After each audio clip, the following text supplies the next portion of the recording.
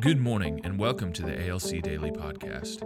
My name is Jared Pollard and I am the Youth and Worship Pastor here at Abundant Life Church. This podcast is intended to impart faith and courage for us to become the hands and feet of Jesus in our everyday lives. We truly believe that the best is yet to come. Good morning and welcome to the ALC Daily Podcast. My name is Pastor Jared Pollard. And this is Pastor Benjamin Davis. So glad that you guys are with us as we continue talking about how the fivefold impacts our lives in different areas. Yesterday we talked about relationships. We want you guys to go back and check that out. Today we're going to be talking about The devil. And how the fivefold, the apostle, the prophet, the evangelist, the pastor, and the teacher are given to us by Christ to equip us to overcome the devil. That's right. And so let's read the passage in Ephesians 4:26, where it says, "Be angry and do not sin." I like that. I get to be angry. But don't sin. But it actually is a command to be angry. By the way, it's not it's okay if you really get a little bit angry. No, it's actually it's go ahead and be angry. Just don't sin while you do it. Now, man, we could spend a whole podcast on that. Not that we want to walk around angry all the time. But there is a time to get angry, and maybe you're supposed to get angry at the devil, or trying not to get too angry at people all the time. But so be angry and do not sin, but do not let the sun go down on your anger, and give no opportunity for the devil. Okay.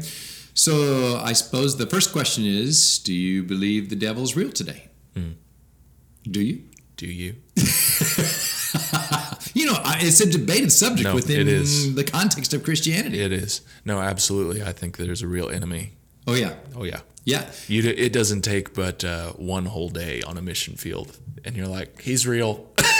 He's there. Why do you think it's so much easier to spot the devil on the mission field than it is back home? Yeah, I think when you're at home, you're numb to the oppression. Yep. There's not really any other way to say that. That's the classic missions explanation that I believe is true. Yep. Is that where you are raised, you're deceived, and you don't know your own principalities, powers, rulers of darkness that are putting the hurt on you. It's like a frog in a pot of water. That's right. And when you're at home, you're like, hey, this is my pot of water, and you're really not noticing the temperature going up or down. Yep. Well, when you get tossed into a new pot of water, you're like, hey, this is hot. This is boiling. Yep.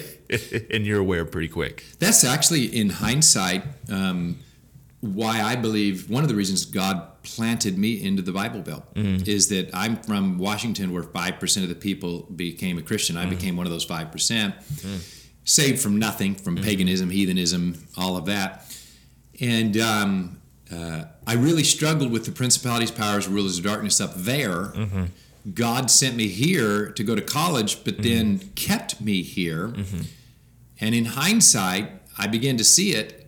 Bible Belt Christians don't know their own demons. Yeah, it's true. They're blind to their own devil. And so God took a guy like me who comes to the Bible Belt and says, this is grotesque. This kind of Christianity is awful. Yeah. That's true. You guys are devil worshiping, and to help deliver people. Yeah. What were you going to say? Absolutely. Or just the recognition that there even is the possibility for the oppression. Yeah. We won't even get into the possession oppression argument. No, that'd take like 5 podcasts. It'd take forever. But the reality is that there is something that affects Christians in that area. Yeah. So let's go back to the scripture then. Be angry, do not sin. Do not let the sun go down on your anger, and give no opportunity for the devil. So this apostle's thinking is that there is a real devil, and that devil would like to destroy you. Yeah. And you, as a Christian, either give opportunity to that devil or you don't by your actions. It's true. Now, the thinking here is that if you're advancing the gospel of Jesus Christ, the devil's going to come after you no matter what, because now you are a threat to his kingdom. So don't give him extra opportunity to get into your life, because you don't want unnecessary warfare, right?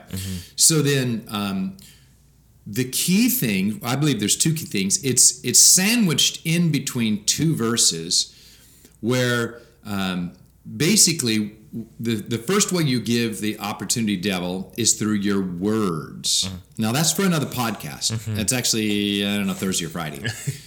But the second way that you give opportunity for the devil is by what we have come to call unforgiveness. Do you know that types it as a misspelled every time I type in the word unforgiveness? True. It doesn't like it. I feel like we need to add that to the English language. The lexicon. But what is proper is the word bitterness. That's from unforgiveness that's gotten inside my heart and my soul, and I have become bitter. Yeah. And the scripture speaks a ton about this. And there are so many Christians that feel like they have the right to be bitter. So what Paul says, well, the simple answer for this is, if you get angry during the day, don't hold it through your sleep. Yeah. Now, there's a lot of psychological reasons for this.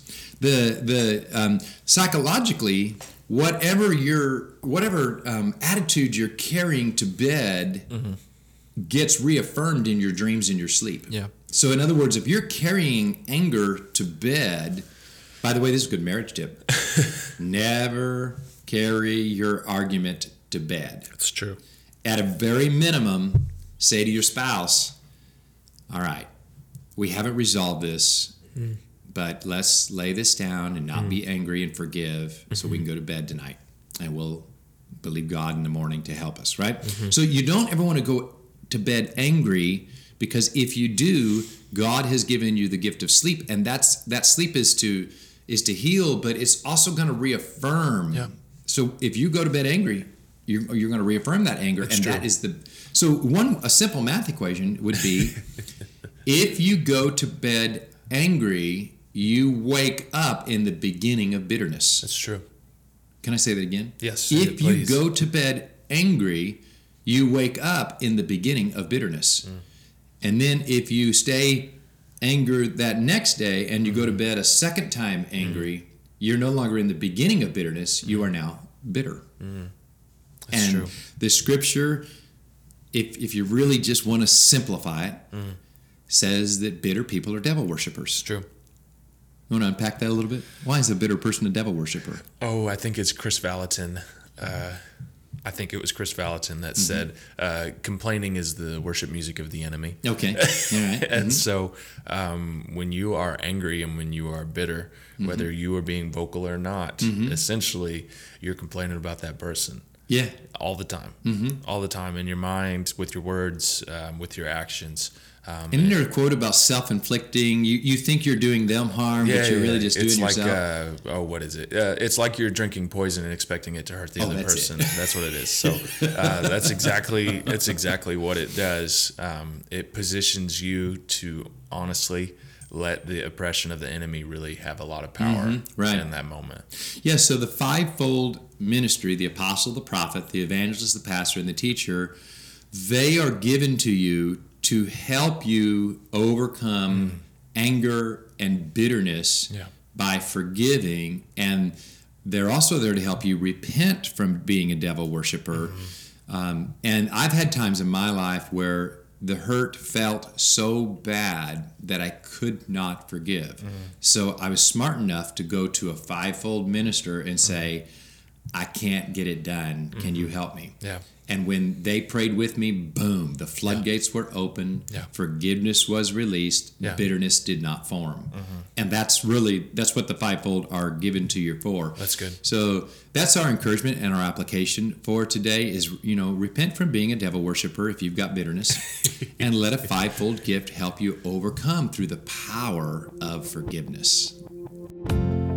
Thank you for joining us today. ALC is moving forward, and we are having in-person services. Join us at 10 a.m. on Sunday mornings for worship, teaching, and fellowship. Community has been our lifeline during the pandemic, and our house churches are continuing to meet. For more information about our services, live streams, and house churches, please visit our website at abundant.us.